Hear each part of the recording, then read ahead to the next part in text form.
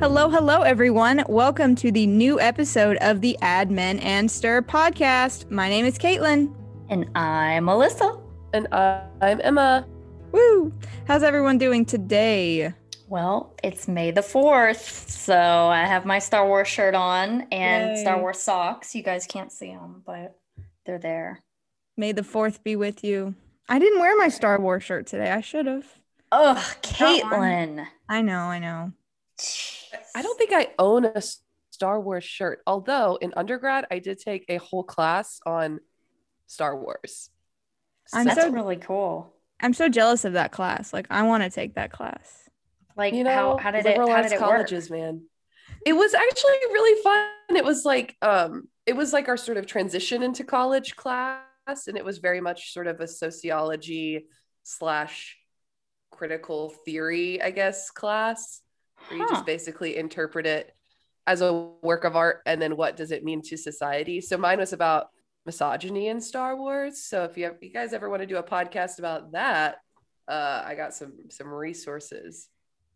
That would be fun. That would make for a fun episode. We'd probably make some enemies, though. Like, we'd make people mad. You can't criticize Star Wars. We always make people mad. Yeah. On Al Gore's internet.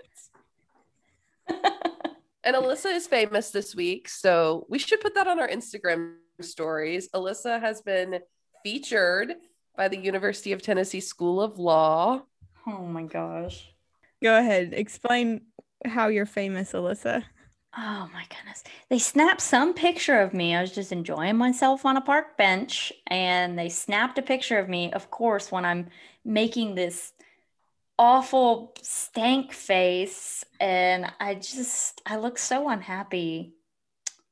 It's truly horrible. And my sister, of course, got the best laugh out of it ever.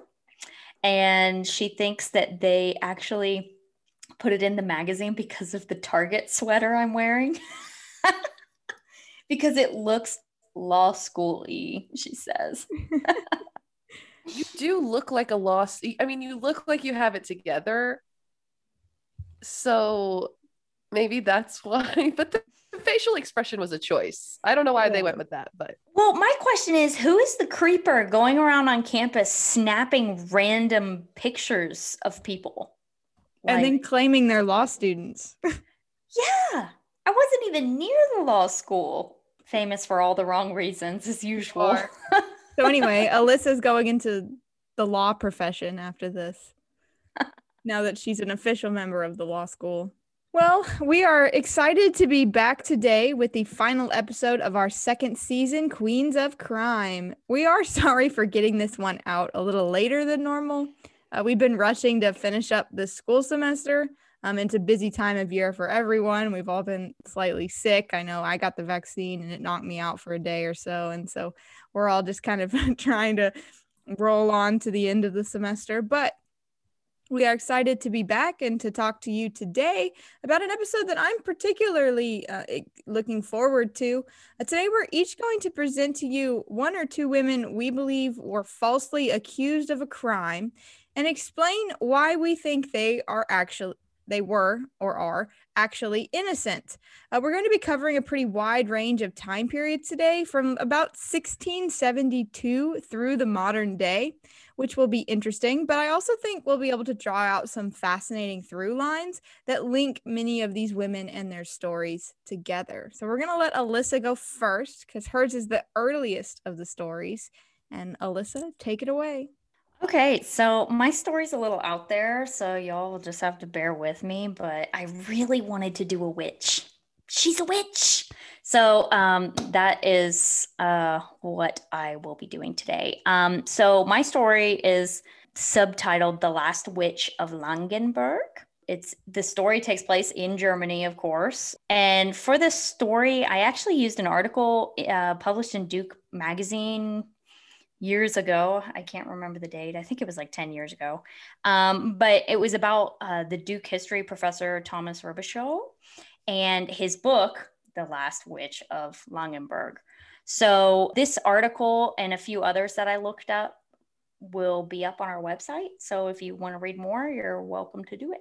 Okay, so In the German hamlet of Langenberg in 1672, panic ensued when a young woman named Anna Fessler, who was a new mother in great health, ate a butter cake.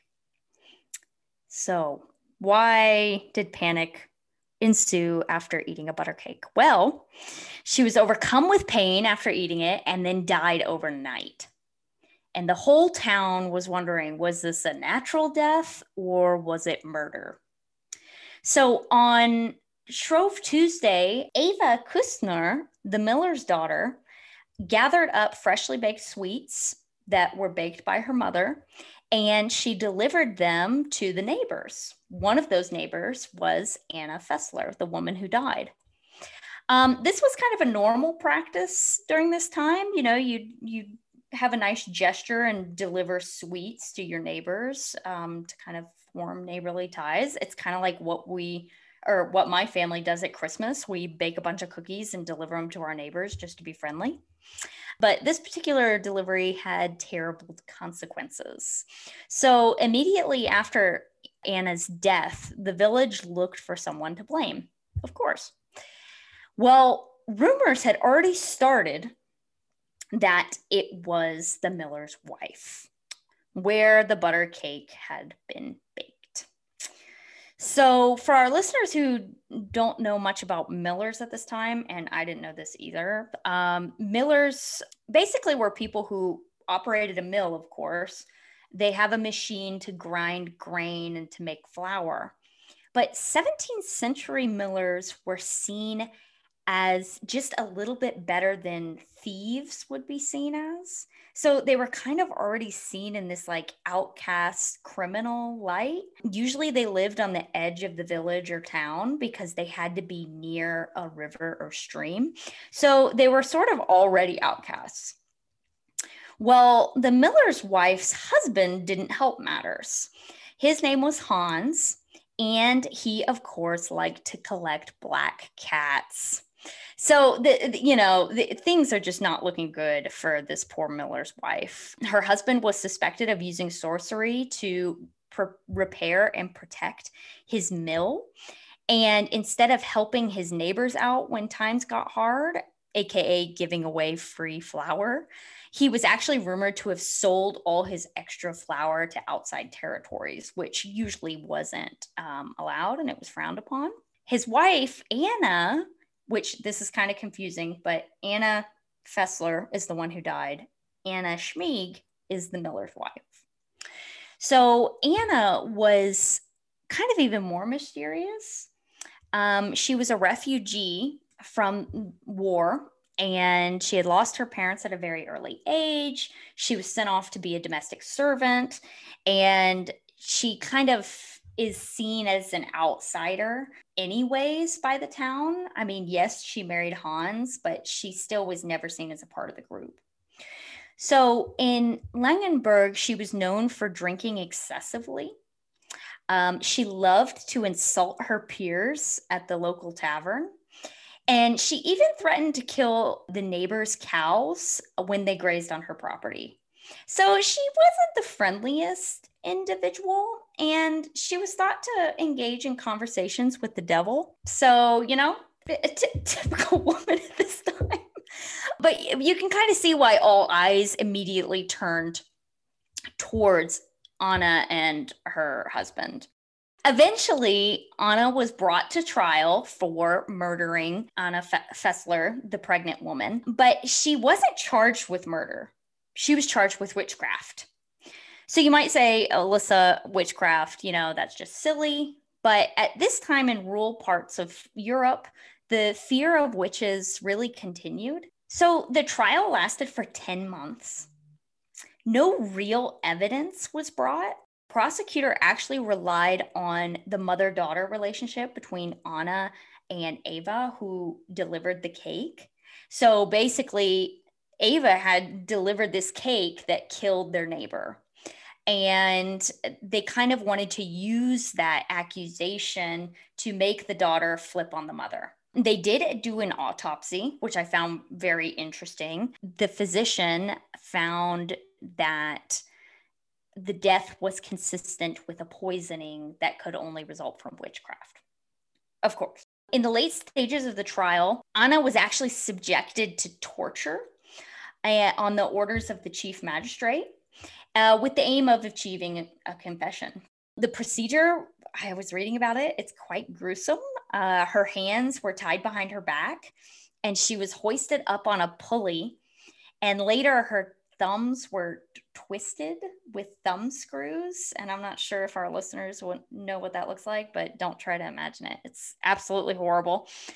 But torture at this time was considered an aspect of justice. And it was even considered in this town a prerequisite for justice. Her story, basically, she voluntarily, and I'm doing quotes, voluntarily confesses and says that she did it. But the court at this time required the so-called witch to confess to the masses that she was a witch and had a secret life of a witch.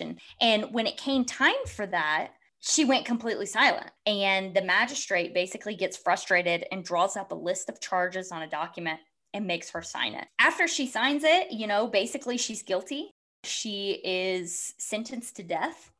The executioner actually leads her out of the courtroom then and there. So there with the rest of their neighbors and the whole town basically watched Anna be put into hot irons and then strangled with a rope in the gallows. Afterwards, her body was burned to ashes. So, was Anna innocent or guilty?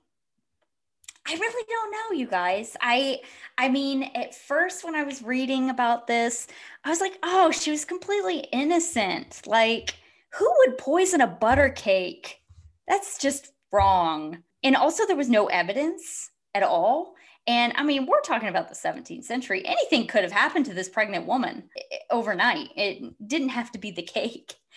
But before we discuss it, I'll give you the historian's view of this. So Robichaud acknowledges that he has a hard time believing that the pregnant woman wasn't a victim of a foul deed.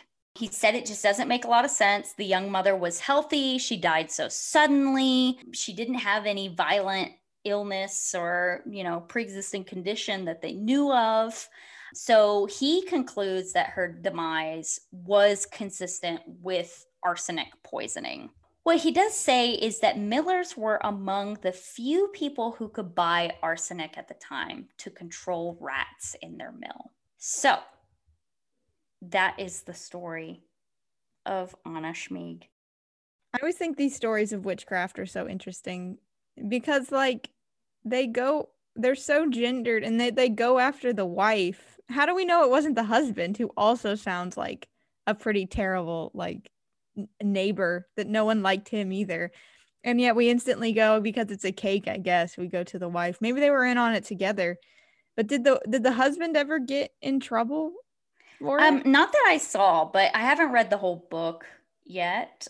But I don't think so. I think it was just her. She was on her own, Yeah. It's in that way, then it's a pretty textbook kind of witchcraft accusation. Oh, yeah. Very much shaped by gender. And that, it has to do with food and poison. And all of those are often coded very feminine and historically. And I found that interesting as a kind of story of witchcraft. Yeah, I mean, I was just kind of frustrated that there was no other evidence. At least in this article, maybe the book expands more, but they never looked at anybody else. You know what I'm saying? Immediately they're like, well, it has to go to the town outcast. But I did find it interesting, Caitlin, you brought up a good point that it's kind of textbook. Shrove Tuesday, is a religious holiday. So that makes the murder even, I don't want to say better, but you know what I'm saying?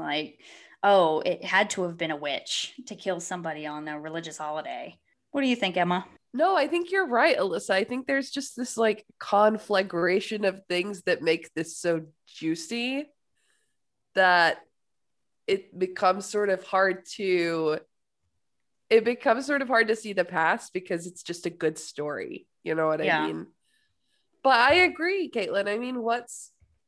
Who's not to say the husband was in on it? I gotta say, if I'm getting clapped in hot irons and taken to the gallows and my husband is not, aren't you gonna like, I would tell. I'd be like, hey, and maybe they had kids. Maybe she doesn't want their kids to die. They did have kids because the daughter delivered the thing. Yeah, I would definitely be turning in whoever. I would tattle Whoever at that did it. point. What do you have to lose? I'm totally with you. I mean, hot irons, hey, once they pull out that little screw that they put under your thumbnail, I would be giving up everybody in that town. Like, No, fully same. Fully. That's our advice from this podcast: is be a tattletale if Yep. you have If to. torture is involved, especially. hey, snitches might get stitches, but witches get the thumb screw. So, I mean, let's just turn them in. Oh my That was great. That was good. really. We should get that on a t-shirt. That's my I new was motto. gonna Yeah. say. Can we put that on a hat for me? Yes. So I'll add a little bit more juice, Emma and Caitlin. The theory goes she was not pursuing the pregnant neighbor, but rather she wanted to kill her son-in-law, Philip Kussner. He had gotten her daughter pregnant before they were married and brought scandal into the family. So for their improper relationship, the not yet newlyweds had to endure 2 weeks in prison, and the daughter's forced marriage to Kussner, a supposed village idiot with no claims to property, had disturbing consequences for Hans and Anna, who actually lost what would have been their retirement. I mean, usually you marry your daughter off to somebody a little bit wealthier than you so you can retire nice and have a great life. Also, if he's really not all that, what is the evidence that he got her pregnant consensually also? Because if you're taking revenge to kill somebody, I don't know. Also- Okay, she's innocent. That convinced me. No, she did nothing wrong. Yeah, Go off, I mean, queen. but also, like, if you're going to put arsenic in a cake and try to kill somebody with it, you're definitely not going to give that cake to the person you don't intend to kill. Yeah, if you're gonna do it on purpose. This, I mean, this is like, all I can see is the Emperor's New Groove when they poison the wine and Kronk and Yzma like dump it out. I mean, she's not going to give the cake with arsenic to the wrong person. But yeah, I don't know. That convinced me that she was innocent, Maybe the but daughter also, felt bad last minute. Maybe she felt like guilty. oh, so you think sorry. maybe the daughter knew there was poison in the cake? But why poison mean, your and then pregnant she was like- neighbor? Yeah, why not just That throw was the my cake question. away? Is what would she have had against the neighbor specifically? Yeah. That doesn't quite Hmm. add up. And also, they never talk about the neighbor's husband, which I really wish they would have, because, okay, who is she pregnant with? And a family member had to have requested the autopsy. At this time, they probably wouldn't have done an autopsy unless it was okayed by the family. But they never talk about that. I don't know. I thought she was innocent. But then that extra layer about the son-in-law, I mean, she could have very much wanted to kill him, but I still don't understand how she would give the poisoned cake to the wrong person. Maybe her daughter was just really dumb too. Maybe that's why they got together, because they were both village idiots. I also the thing about like being in the modern world is that there is like a lot more specific terminology when you study more like modern history than early modern. And so like whenever I come across terms like village idiot, I'm always like, does that mean that he had like legitimate like impairment, or was he just kind of a douchebag? Do you know what I mean? Like, which one is it? Yeah. Yeah, that is I interesting. loved that story though. I can't wait to Probably talk the more about last. it later. Yeah. So, moral of the story, don't accept cakes from your neighbors. It says the person who said is their family's the one that passes out cookies every Christmas. We better be checking those cookies, Emma, if we ever get any. Alyssa Oh, might be man. getting ideas. That's right. You know Alyssa me. will never mess with your children ever. Exactly. What I found interesting about it too is the social outcast aspect, in that these people were not the height of the town. And I think that they were, outside socially, that she was a foreigner as well. And that could have added to some of the prejudice against her and their willingness to believe that she was guilty. And I think that segues nicely into my story. And so I guess I'll go ahead and tell mine. I totally planned that. Did you? Well, there we go. No. Perfect. Okay, so my story happens in 1863, so we're jumping ahead 200 years or so. And in 1863, a 60-year-old woman named Josefa Chipita Rodriguez and another man, Juan Silvera, who was widely believed to have been Chipita's illegitimate son, they were both accused of murdering a cotton trader named John Savage in San Patricio, Texas. And although Chipita was poor, she was a businesswoman, actually, and for many years, she made her money furnishing travelers with meals and a place to rest on the porch of her lean-to shack near the Nueces River in Texas. And when John Savage turns up dead, he was murdered by an axe, and his body was thrown in the river north of town. And I just wanted to say, what is it with women being accused of murdering people with axes? That's something we've run into a couple times in this podcast. So after his body was found in the river, there was very little investigation as to what happened. Local authorities blamed Chipita and her son for the murder, claiming the two of them committed the crime to steal about $600 in gold that Savage was carrying. And while the trial records for this case are largely missing due to a fire in the courthouse, what we do have shows some pretty shoddy police work going on once Chipita was arrested, and a very unfair trial. So authorities actually found the $600 worth of gold on Savage's body in the river. So it's pretty obvious she didn't steal it, that theft was not the motive, even though Chipita could have used the $600. She was poor. She lives in a lean-to kind of shed. So she could have used the $600 in gold for sure. And furthermore, during the actual trial, the sheriff who arrested Chipita and her son was also served as the foreman of the jury. So that's pretty biased. And many of the other 30 jury members, who were all white men, of course, Chipita herself was from Mexico, were convicted. Many of them were convicted felons themselves, as this was kind of the height of the Wild West. So there were a lot of felons running around in the Wild West. And so not exactly the best jury you would expect. Chipita also did not have a defense counsel, and it's unlikely that she even spoke much English. So she couldn't really even understand what was going on in the trial. Her only defense was repeating the phrase "no soy culpable," which is "I'm not guilty," over and over again in Spanish, as that was the only defense she was able to give. And plus the jury, they found her guilty, but they actually recommended mercy for her because there was just no evidence that she actually did it. So, despite this recommendation for mercy, the judge, Benjamin F. Neal, ordered her executed anyway, and she was hanged on November 13th, 1863. And personally, I think the execution was both racially and class motivated. I do think Chipita was innocent. That we know of, there was no direct evidence tying her to the murders. There was just nothing there, no really reason for her to do it. And although I do think her illegitimate son, Juan Silvera, may have been involved, whether or not he was, though, as lower class Mexicans, both of them proved to be good scapegoats, like we talked about with Anna in Germany, that both of these people would have been, seen as outcasts or different outside of white society, especially, and they would have made good scapegoats for this murder.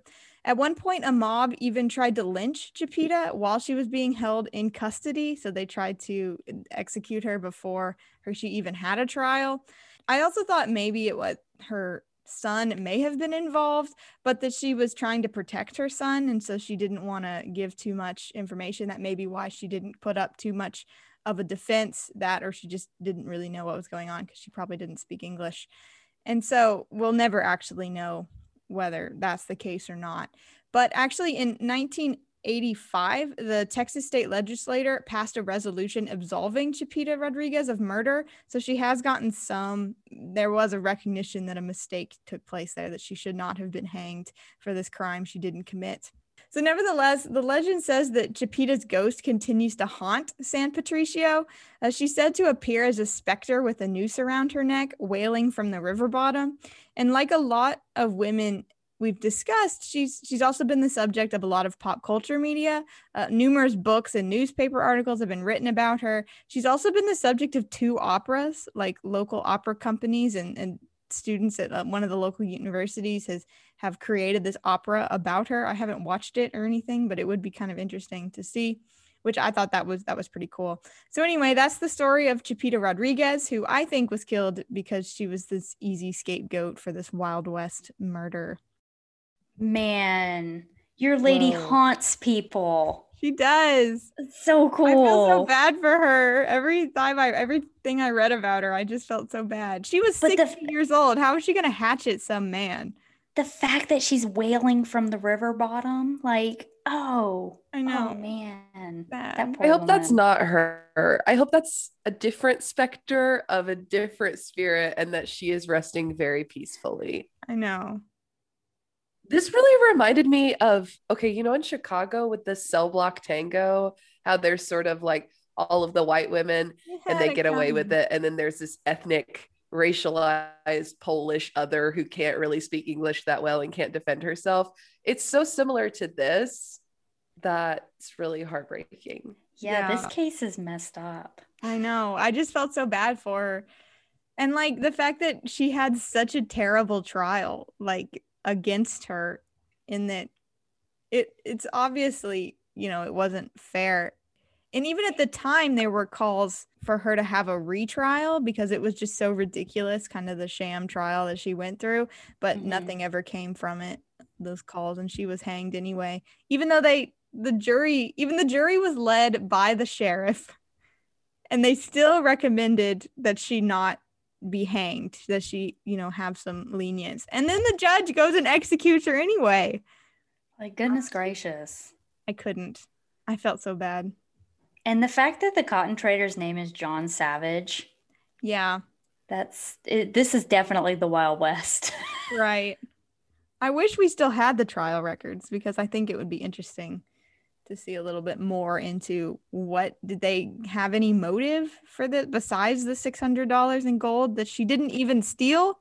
And I mean, the fact that she kept saying no soy culpable, I guess, or culpable. Sorry, my Spanish is a little rusty. But I mean, you can definitely get what that is without any knowledge of Spanish whatsoever. So, I mean, it's not like she admitted to anything. Yeah. And then the whole like history of the Wild West and especially South Texas like this is interesting in that she's viewed in a certain sense as an outsider, even though 20 years ago, this would have been home for her. I mean, it was home for her because the United States had only taken that part of northern Mexico in 1948, so less than 20 years earlier. And so I found that interesting too, that just the fact that, she was there and just trying to make a living for herself. And why is the mob trying to lynch her? Racism? What is that about? Yeah, I guess because they thought she was guilty. I don't know if they tried to lynch the son too, but anyway, it's just a sad story.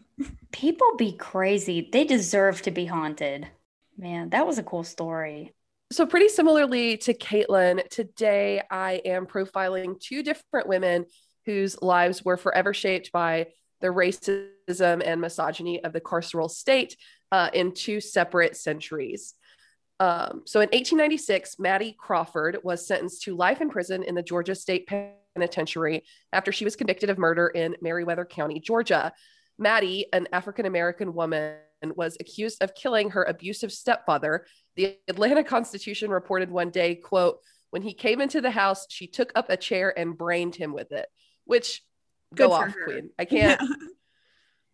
This is literally, it's Lucille Bluth, good for her moment. But Unfortunately, Maddie spent years being transferred from prison to prison in the grueling convict labor leasing system. So convict leasing was a system of forced penal labor, which largely involved African American men, though women like Maddie Crawford could and did get caught in its grip. Maddie's impressive strength and desire to learn eventually led to her being trained as a blacksmith, and she was eventually promoted to the rank of trustee, not trustee, trustee, Trusty, at Milledgeville State Prison Farm, where she became well known for her blacksmithing skills and her male-coded attire. And so in her 2016 book, No Mercy Here, Gender Punishment and the Making of Jim Crow Modernity, Sarah Haley argues that the development of new, quote, technologies of domination, like the Southern convict labor leasing system, both created and reified othering of Black women, specifically during Jim Crow. So Haley basically argues that convict labor leasing was a pillar of the Jim Crow order, and it both created and supported larger systems of terror and structures of economic and political subordination. Maddie Crawford figures as well in Talitha LaFloria's 2015 book, Chained in Silence, Black Women in Convict Labor in the New South. LaFloria argues that Maddie practiced modes of, quote, everyday resistance. This is a term proposed by the late historian Stephanie Camp that basically means hidden or indirect expressions of dissent.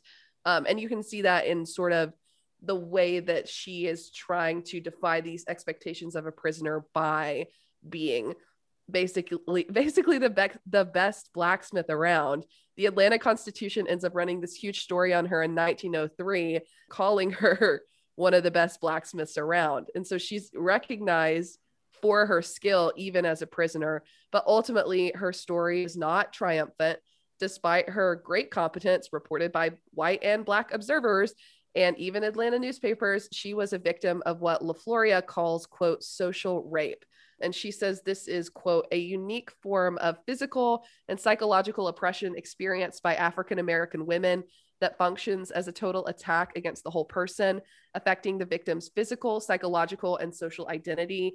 And she says this is typified by Maddie, who was beaten out of wearing skirts by penal farm bosses. So she ends up dressing in fully male-coded attire and becomes well known for that. LaFloria argues that's not a choice that she's making independently. She sort of has to reject her own femininity to protect herself.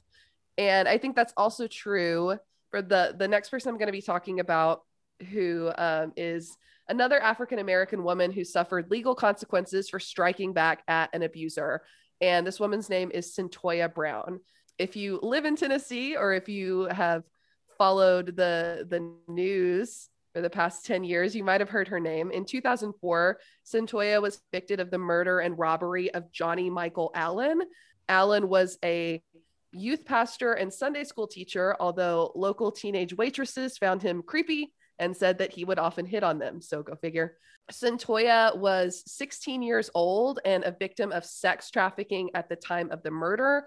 She claimed that Allen had paid her $150 to have sex with him, and that she feared for her life during their encounter, leading her to shoot him. And I think, his sort of prosecutors try to argue that basically he wasn't soliciting her. He was just trying to help her.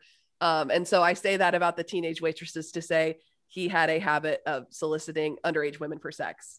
So prosecutors argued that Brown killed Allen while he was sleeping in order to rob him.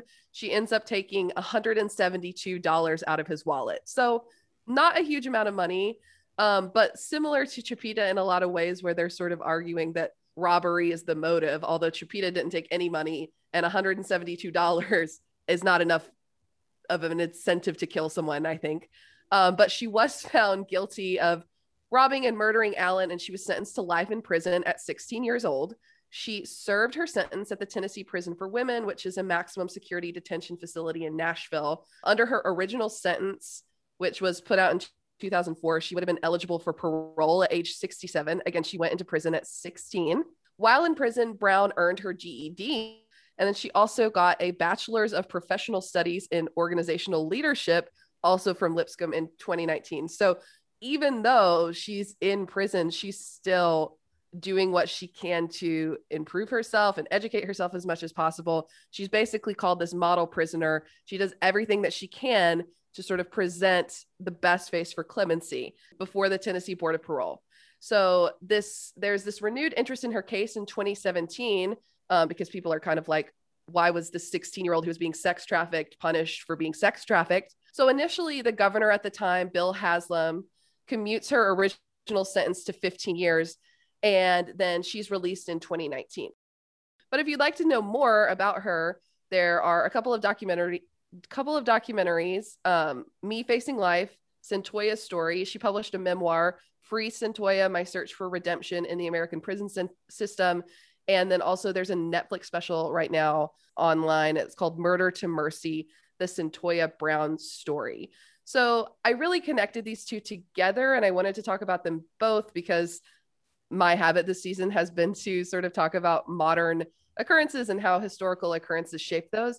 And I think that Cyntoia's years of incarceration and difficulty in proving her innocence as a victim of violence and child sexual abuse obviously mirrors Maddie's in many ways. And although Cyntoia was eventually pardoned, she still spent a number of years in prison. And I think it raises questions about the ways in which we question the innocence of Black women, even when those women themselves are victims. Yeah, I think those are great.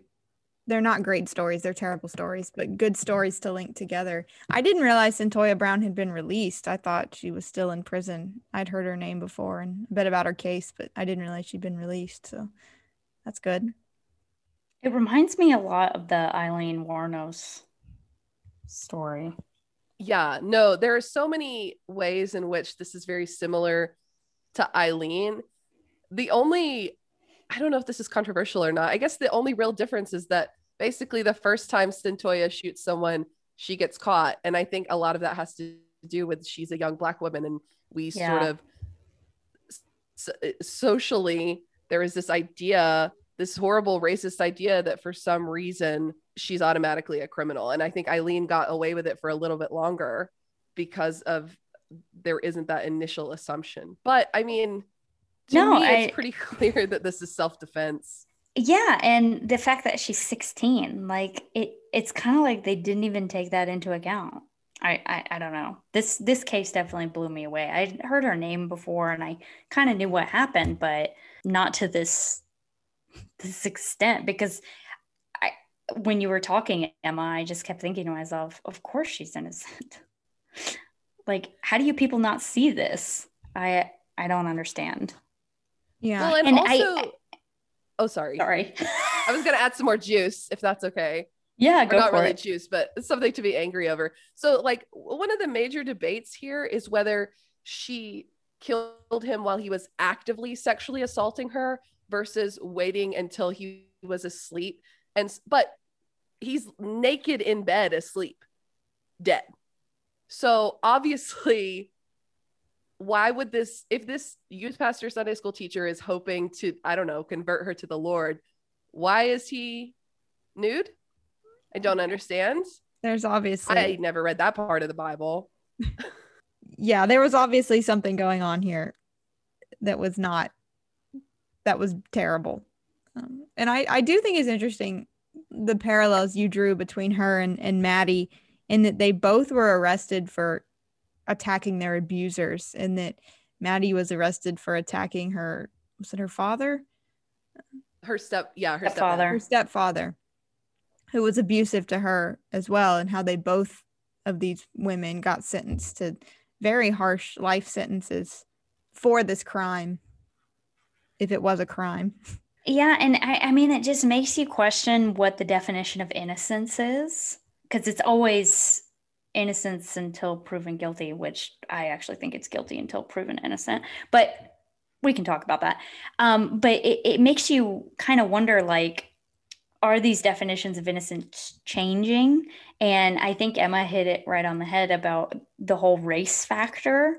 Immediately, it couldn't have been self-defense, and it's probably racially motivated. I don't know. I think that's something we can talk about. Like, what is innocence? If you're protecting yourself, for me, I imagine myself in those women's shoes, and I would sure hope someone would stand up for me and be like, no, she was protecting herself.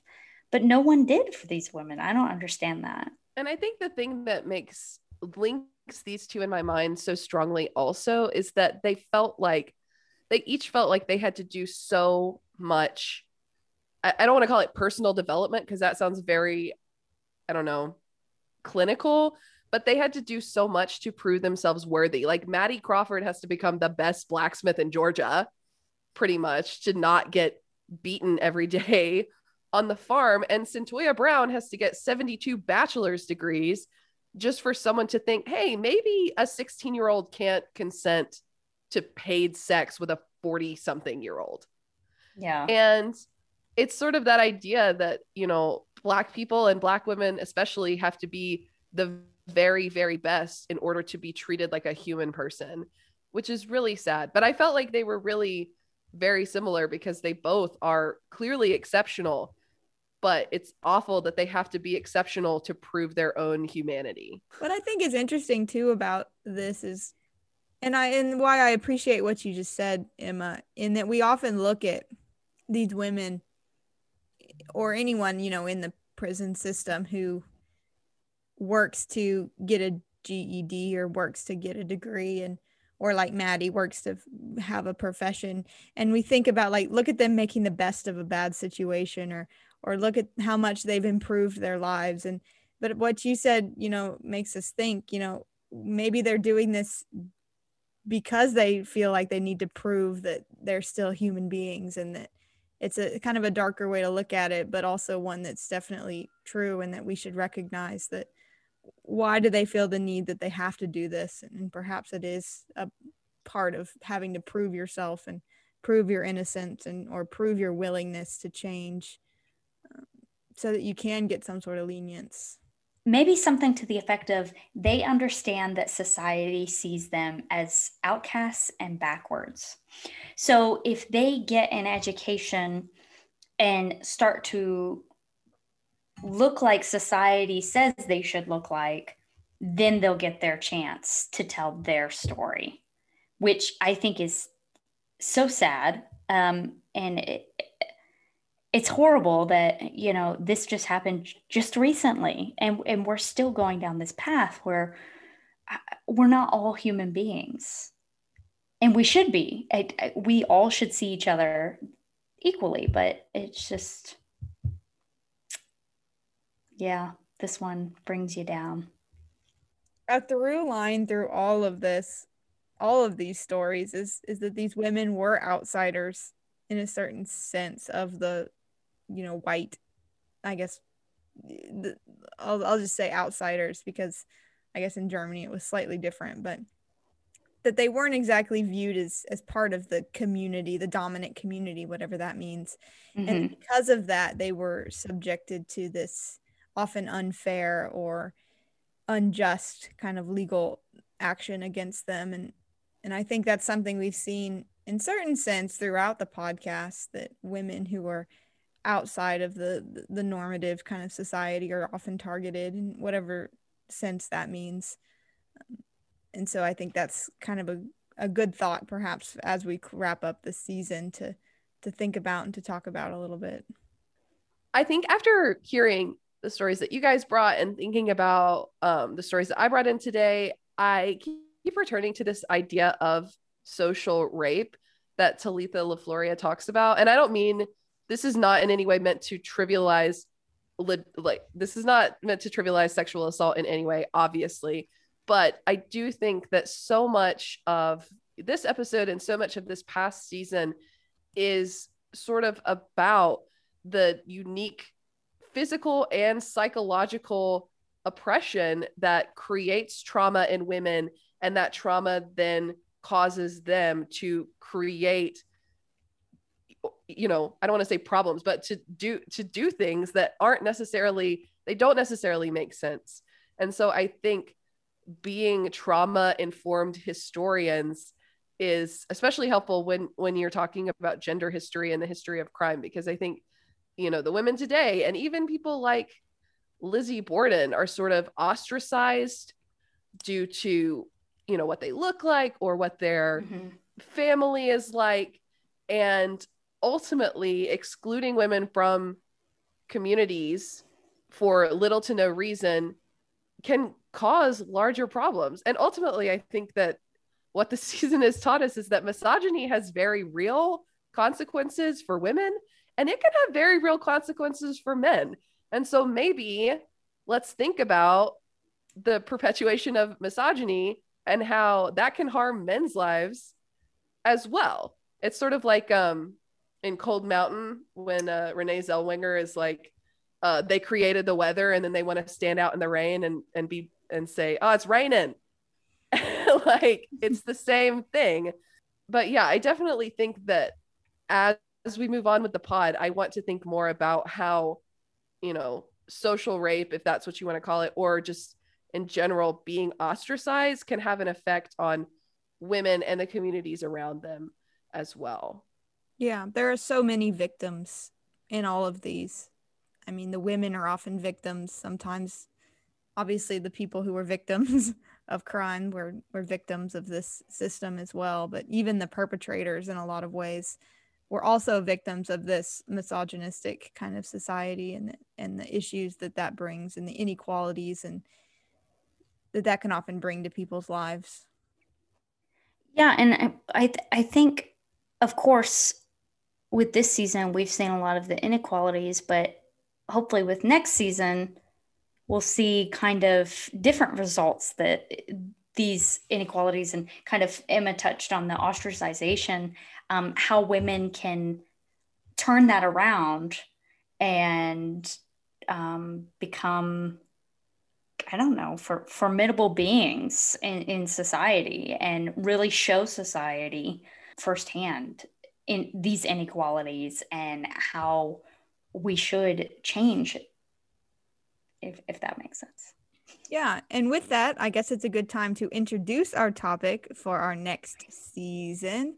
We are going to be taking a bit of a break over the summer. I have to cram in studying for my comprehensive exams, which are in September, so wish me luck as I read 150 more books this year. So we will be back mid-September or so to bring you our exciting third season. Yay, we've done 3 seasons, which we are excited to announce will be named Powerful Women. And in each episode of our third season, we will profile a woman in history who held important political, social, or cultural power. And we will look at how gendered ideas of the world around them shaped their lives and accomplishments. So it should be fun. And with that, that's all the time we have today for our podcast. I hope everyone has enjoyed our second season, which we're wrapping up, Queens of Crime. I know the 3 of us have had a fabulous time talking about these notorious women, and hope that you have as well. In the meantime, enjoy your summer as we're waiting around for our third season. Get vaccinated, and we will see you all soon. For more information on previous and upcoming episodes, check out our website, admenandstir.wixsite.com. Keep up with us on Instagram and Twitter at admenandstir.